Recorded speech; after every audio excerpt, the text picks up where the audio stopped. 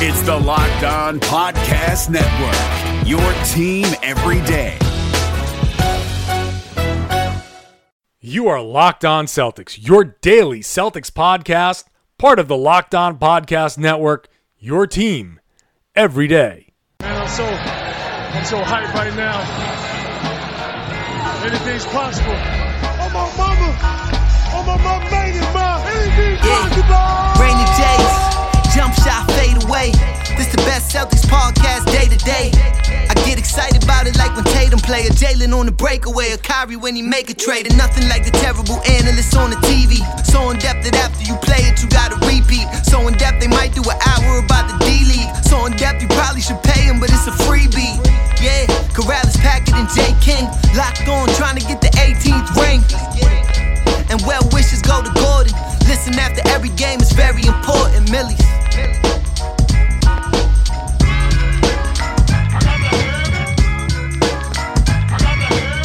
Hey there, welcome back to the Locked On Celtics podcast. Thank you for making us part of your regular routine. We appreciate you including us in your lives. It's a very big deal. We're very appreciative of this. We are the Rain of Jays, John Karalis, J. King, here to drop some serious knowledge in the best damn practice facility podcast you will ever hear in your entire life. Probably the only practice facility podcast you'll ever hear. Hey. Don't ruin it, Jay. Still the best damn. You know, I was doing a thing. It was a good thing. So, yeah, it was a thing. So the Celtics opened up the Auerbach Center, that's the name of it, right? The Auerbach Center. The Auerbach Center, correct. Yeah, which is this, really gorgeous, amazing place that I just want to live. I just want to go there and sleep there and live there with the whole new facility with 2 courts and a nap room and a barber shop and all sorts of crazy shit. So you were there, Jay. Why don't you describe this new palatial, gorgeous practice facility to us? So I think the first place to start off, it might be best to just describe how archaic from an NBA standpoint the Celtics' current practice facility is. And I say current. Sure, yeah. I say current because they haven't totally made the move yet. None of the players have even seen the new practice facility, as far as I'm aware. So they have one practice court, a single practice court. They don't have as many practice courts as I had at Skidmore College in Division III basketball. They shared the facility with, it's a BSC, which is Boston Sports Club. There are people who are members there and go there. When guys need to get imaging and whatnot, or go see, sometimes you'll see players walking through the public place to go to see a doctor. They had just the amenities from an NBA standpoint were just totally just not where everybody else is right now.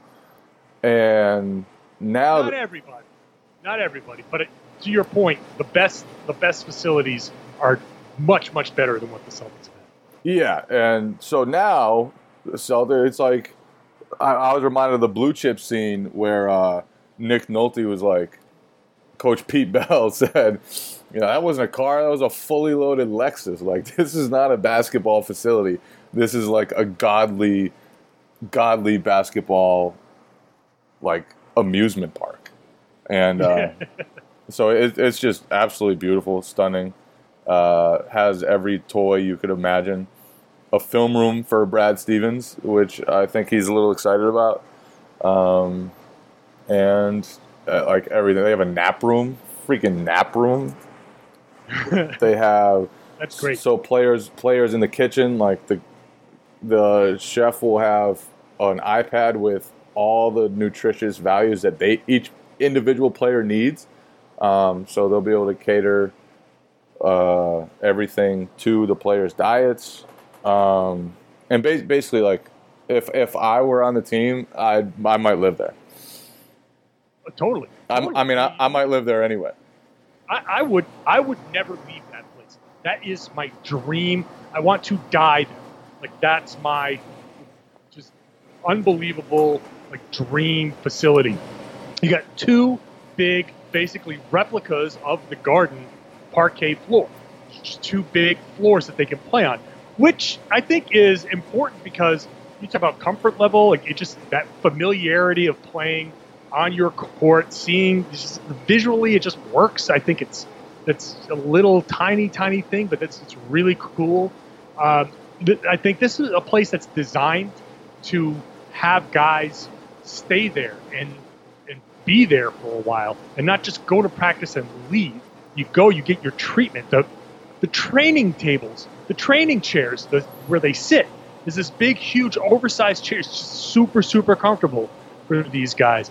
The weight room looks amazing. It's got the big Kaizen, the Sam Packard Kaizen, up there across one of the beams. Everything just looks fantastic. And I think the biggest thing, like you mentioned, when you're courting a free agent, and the Celtics were able to get some big-time free agents already without this. But this is one of those things where somebody walks in and you look at it, and no matter who you are, what level player you are, you walk into a place like this and you go, holy shit, this is awesome. Even KG went on Instagram to comment on the Celtics Instagram post on this, saying that he deadass wants to jump in on some drills. That was awesome.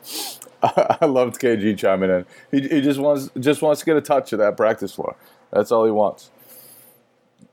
But isn't that just a perfect indication? Is there any more hardcore practice guy than KG? A guy who talks about working on his craft for so much that he sees this facility and I was like, oh man, this is so gorgeous. I want to come out of retirement just to hop in on a practice with you guys.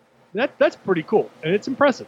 Yeah, from a standpoint of attracting free agents, first of all, I don't think it'll matter because the Celtics roster is going to be so damn expensive for a long time that they won't have a chance to go after free agents. And then second of all, I don't know how much of a sell that is.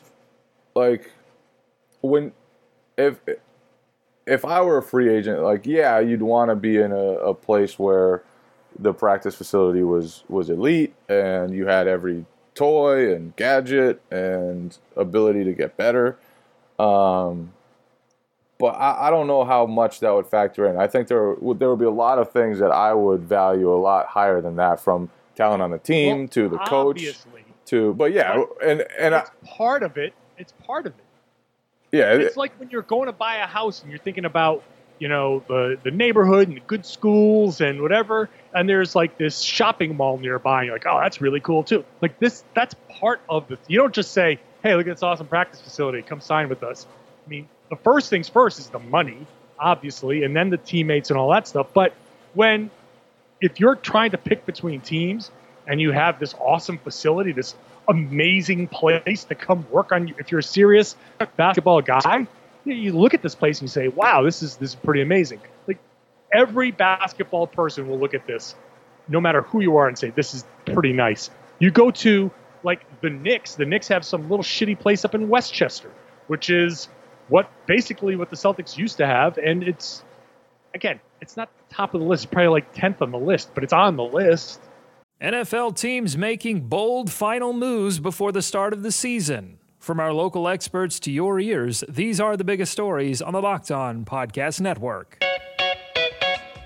The Tennessee Titans have announced a one-year deal with linebacker Jadeveon Clowney, reportedly worth $15 million. Tyler Rowland of Locked On Titans tells you if it's going to be enough to get Tennessee back to the AFC title game. In other moves around the league, the Miami Dolphins named Ryan Fitzpatrick starting quarterback, which means Tua will be back up for the time being.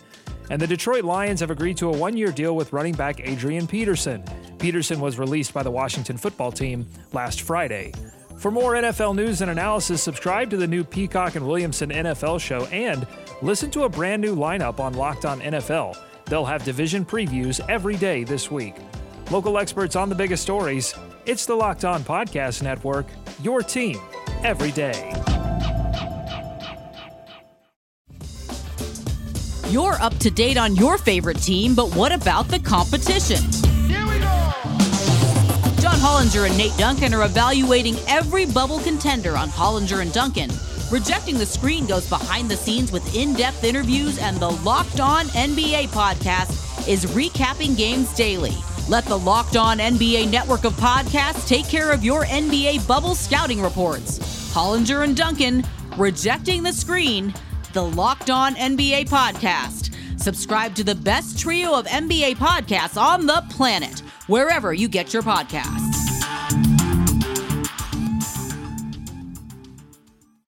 Yeah, and I think It's a nice thing. I think it's also important. The commute into the city isn't as big. Like Waltham, it was a 30-minute drive from Waltham to the TD Garden. And so a lot of players for a long time have lived outside of the city of Boston. And so now I think this will open up the players, if they want to live in Boston, it'll be more convenient to get to the practice facility. So it could be a game changer for them in that sense. And like the players' lounge is just amazing. I would want to hang out there and just play video games and watch TV and do God knows what. Like players aren't going to want to leave this place. It's really, really a beautiful place. Right. There's a barber chair. You get you get that lineup done. Jason Tatum. I picture Yabu cutting people's hair. Couldn't you see Yabu as a barber? Totally. I don't know why. He's just got that like jolly demeanor. He's got the gregarious personality. Yeah. He's got that. It feels like he's done a fade or two in his life. Yeah. I think he's definitely done a fade or two. What else? So some of the cool parts. So one of the coolest parts I thought was in the weight room. They built in, so like in the squat area, they have like basically sensors on the floor. I was just listening to them explain it to me, and I'm clearly a moron when it comes to all this stuff. But from the sense that I got, they have basically sensors in the floor, and they'll be able to track data from the amount of force a player is generating on the exercises to like how many seconds or milliseconds or whatever it is that it takes for the player to make that movement. So it might give the Celtics sports science team a better understanding of like if a player is tired or if a player is susceptible to injury. Like if you're not generating the force that you normally are, it might be due to exhaustion, it might be due to, and you might be more susceptible to injury. On the flip side of that is if you're rehabbing from injury, they'll have the exact data of the force you're generating to know how much you've improved, to know what's going on, to know what the difference is between your left ankle and your right ankle, whatever the case may be. And they actually have some of those sensors on the court. So there's an area of the court. Damn. There's an area of the court where they'll be able to test things like that and the movement, and which is just all incredible to me. Like, and it just gives the Celtics another way to monitor, and there are ways that they monitor all these things to begin with, but it's really cool when you actually get into the specifics of the different pieces of equipment, just how much detail they went into to ensure that this will give them a leg up compared to where they were before. This is just an amazing example of all of the little things that how you can just keep splitting these atoms and figure out new ways to just improve. And like keeping players healthy. Every game you can keep a guy on the floor, even if it's him missing one game so he can play the next 10 versus, hurting himself and missing 2 weeks. It's hard to quantify exactly how this works. That's what you're trying to get to, right? You're trying to get to these measuring fatigue and figuring out like a way to determine when these guys need a break. And that stuff is fascinating. I love it. I know some people rail against it, but I think it's great. It's funny. We were talking about it, Chuck and I, on Red's Army, about this whole practice facility. And when he said I was going to put that up there, So make sure you find some of that old footage of the Celtics practicing at Hellenic College. You talk about the championship teams of the mid-'80s are out there, and we put it on redsarmy.com.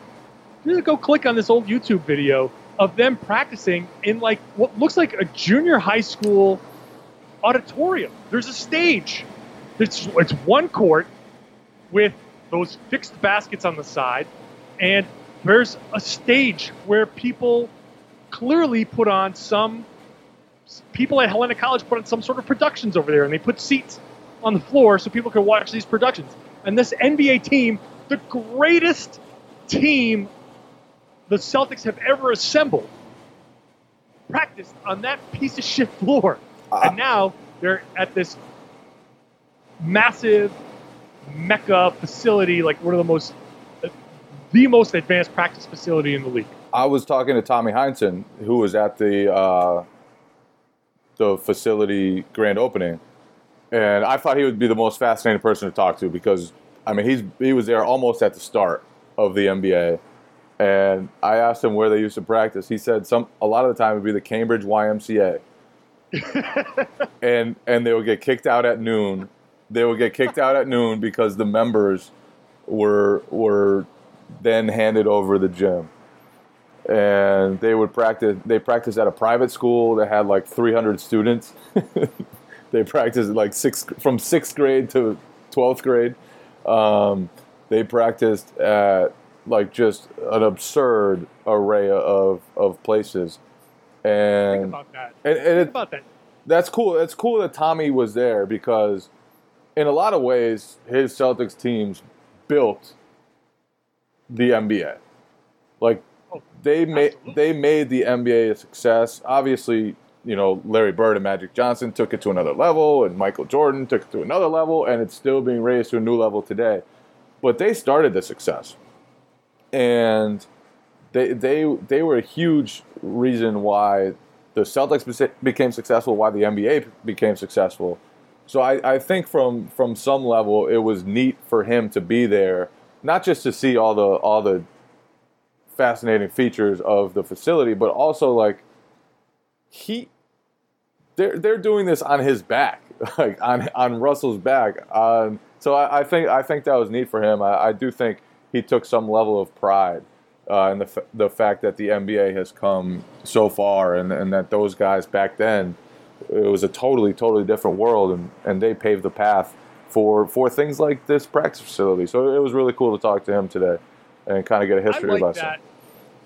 I like that because I want to contrast that with people like Charles Barkley, who seem to be, jealous, resentful of, and it's not just Charles Barkley, but he's been the face of it, resentful in some ways of what today's NBA players what they go through. The opportunity to rest, to have science kind of come into play, and to have these things, like you said, sensors on the floor to figure out when guys might be fatigued, to try to keep guys healthy. Anything you can do. And look, maybe some of this stuff is bullshit. Maybe it turns out to be bullshit. But why not try it? Maybe it gives you false data. Maybe it's the greatest thing ever. Maybe this stuff is the beginning of an absolute new wave of how to treat players, and it extends careers into their 40s, and guys regularly play 3, 4, 5 more years. But that's the goal, is to keep these guys healthy and on the floor. And I'm glad a guy like Tommy Heinsohn can appreciate the fact that, hey, look, I was born in a particular time, and that's just my luck, and I helped do certain things. I had my place in the NBA, and I did it well, and I'm glad that my place in the NBA was one building block in the foundation that helped build a place like this. And former players that look at stuff like this with some level of disdain, it bothers me a lot, because you have a place, you had a purpose, you did a lot of great things. Some of these great players who are resentful, it's like, okay, it's not your fault. It's not your fault that you were born in, the 50s and 60s, and you grew up at a point where you played in the 70s and 80s. Like, that's just pure luck.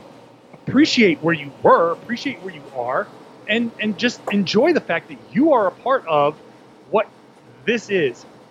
I'm looking forward to the day where this practice facility looks shitty, and we make fun of this practice facility. I can't wait to see what the next thing is going to be. I didn't know we were going to get Charles Barkley takes. Boom. Charles Barkley takes. I wasn't expecting a Charles Barkley take, but there it is. There it is. Sometimes you got to give the podcast what it demands. That's demanded a Charles Barkley take. Take what the game gives you. Take what the defense gives you. There you go. Nice adjustment there. In-game adjustment. That's it.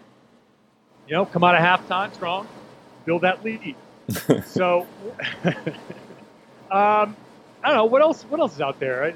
There's a little talk that Gordon Hayward's going to be on that practice floor, and he may be on that practice floor in mid-August because Brad Stevens said a couple days ago, actually was it earlier today or yesterday, whenever it was, Brad Stevens said that Gordon Hayward is probably going to be fully cleared in mid-August. We are 2 months away from Gordon Hayward being fully cleared to go out there and play 5-on-5 basketball. Boom. Boom. Hayward's coming back, guys. It's been a long time coming. It has been a long time coming. I mean, and you knew it would be from the time the injury happened, but I just think he's going to transform them in so many ways.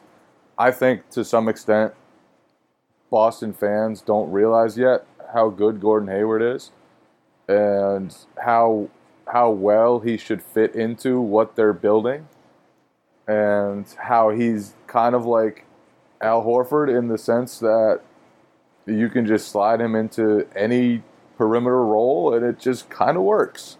Like he can spot up shoot, he can run pick and rolls, he could defend, he can defend three or four positions, he can run point guard if you need him to. Just throw him out there and it works.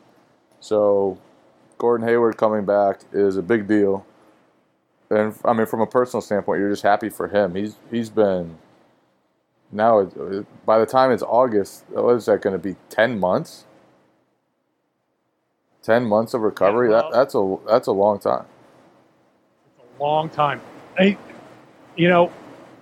That's just. I mean, I know I was one of the people beating the drum of that he could have been back for the finals, which I don't know. Maybe if a couple of things in his recovery, I knew that it had to go perfectly for him to maybe come back for that. And it did. I wish we could play back the tape. Because when you say I knew it had to go perfectly, you were pretty adamant that he was coming back. I was adamant that it could go perfectly. I knew. Come on. I knew you had to go without any setbacks. I'm sure if you play back the tape, and somebody might, that at some point I did say you can't have any setbacks. I just felt confident that it would just keep progressing the way it did. He had a couple of minor setbacks. I need a listener to go find that tape and send it in to me. None of us are going to do it. Cut it up, send it in to me. So I need to hear that, please. I definitely believed that he was going to come back if the Celtics made it to the finals. But obviously that didn't work out.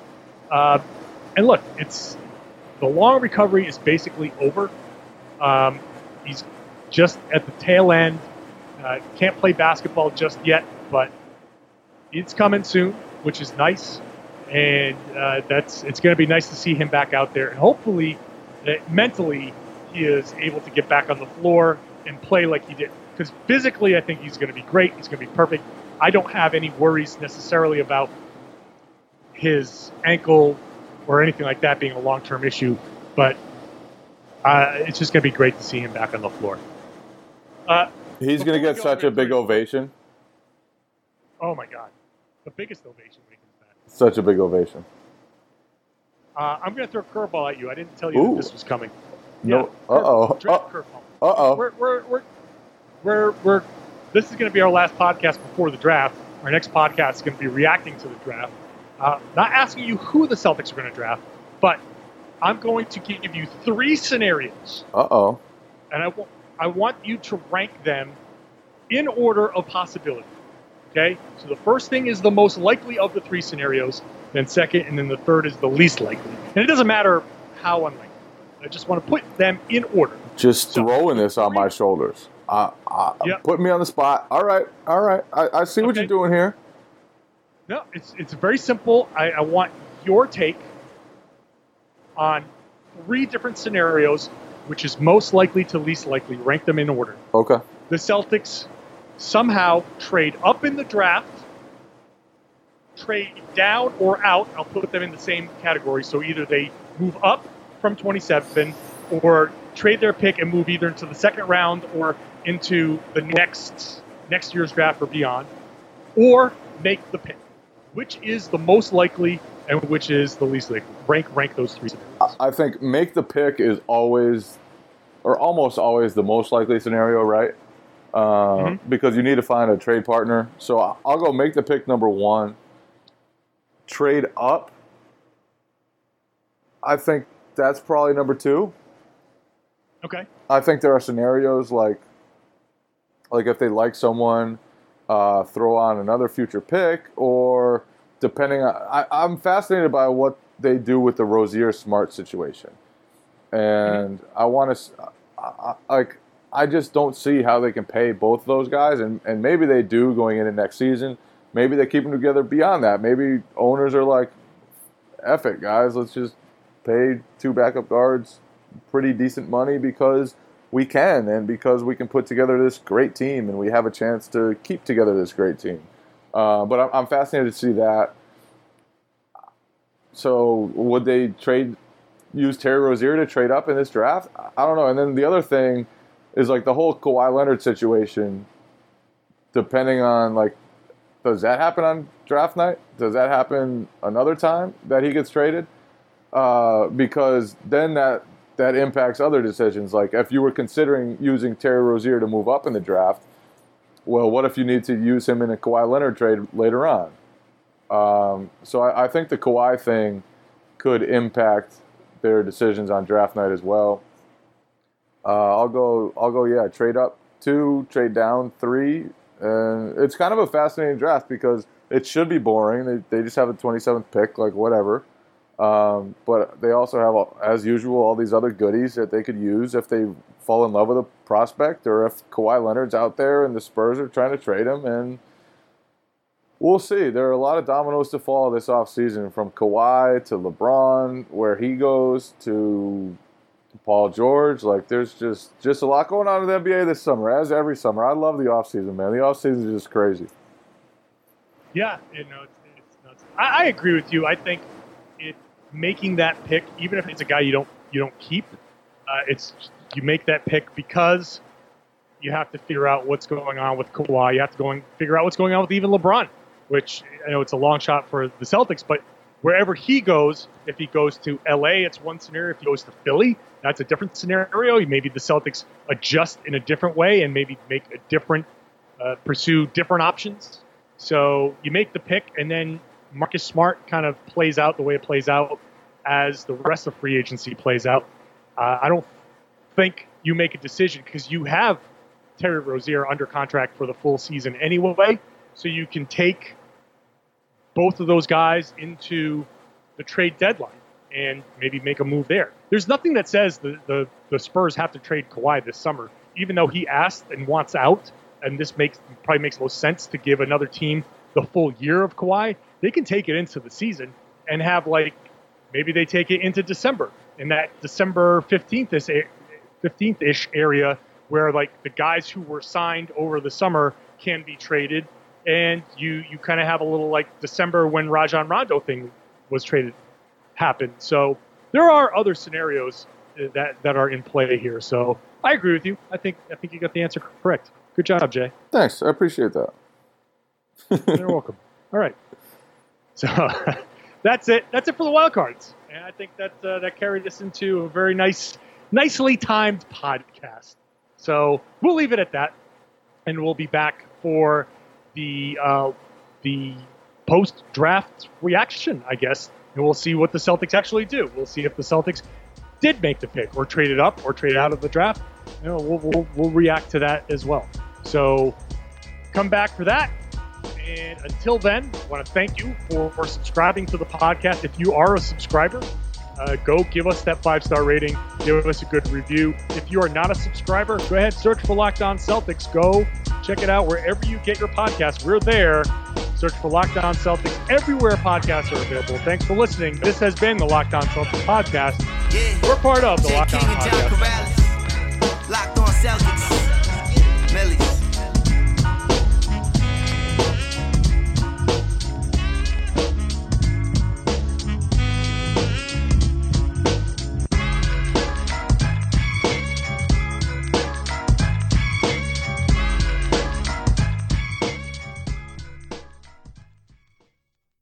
Hi guys, this is Josh Lloyd, host of the Locked On Fantasy Basketball podcast. The NBA is back, so that means that fantasy basketball is back in one form or another. We've got daily fantasy, but there's also some fantasy leagues with the resumption of play with these 8 regular season games in Orlando, and Locked On Fantasy Basketball is going to have you covered. It's not just for fantasy basketball though, because we recap all of the games across the NBA, so if you're looking for a broad overview of the action across the league every day, Locked On Fantasy Basketball is the podcast for you.